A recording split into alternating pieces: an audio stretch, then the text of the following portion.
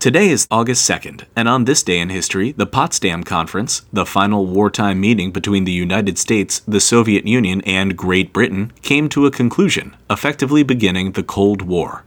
The US, the Soviets, and the British, or the Big Three as they were called, had met twice before Potsdam, once in Tehran in 1943 and again in Yalta in 1945. The final meeting between the three countries was held 5 months after Yalta in Potsdam, Germany, and concluded on August 2, 1945.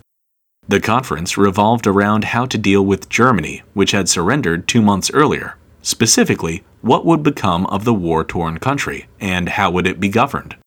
At Potsdam, the U.S. was represented by Harry Truman, who had become president after Theodore Roosevelt died in April of 1945. While Russia was led by Joseph Stalin. When the conference began, the representative for Britain was Prime Minister Winston Churchill, but halfway through the conference, his party lost the elections back in England, and Churchill was replaced by new Prime Minister Clement Attlee. Each leader had his own ideas about what to do with Germany.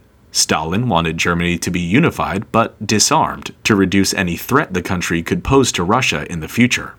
Truman and Churchill, as well as Attlee, were deeply distrustful of Stalin and wanted to use Germany as a buffer between Russia, which was still occupying much of Eastern Europe, and the rest of the continent.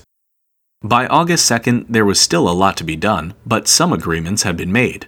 The most notable result of the conference was the division of Germany into 3 zones of occupation, and to divide Germany's capital, Berlin, as well. But the true result of the meeting was the conclusion on all sides that the conflict hadn't really ended.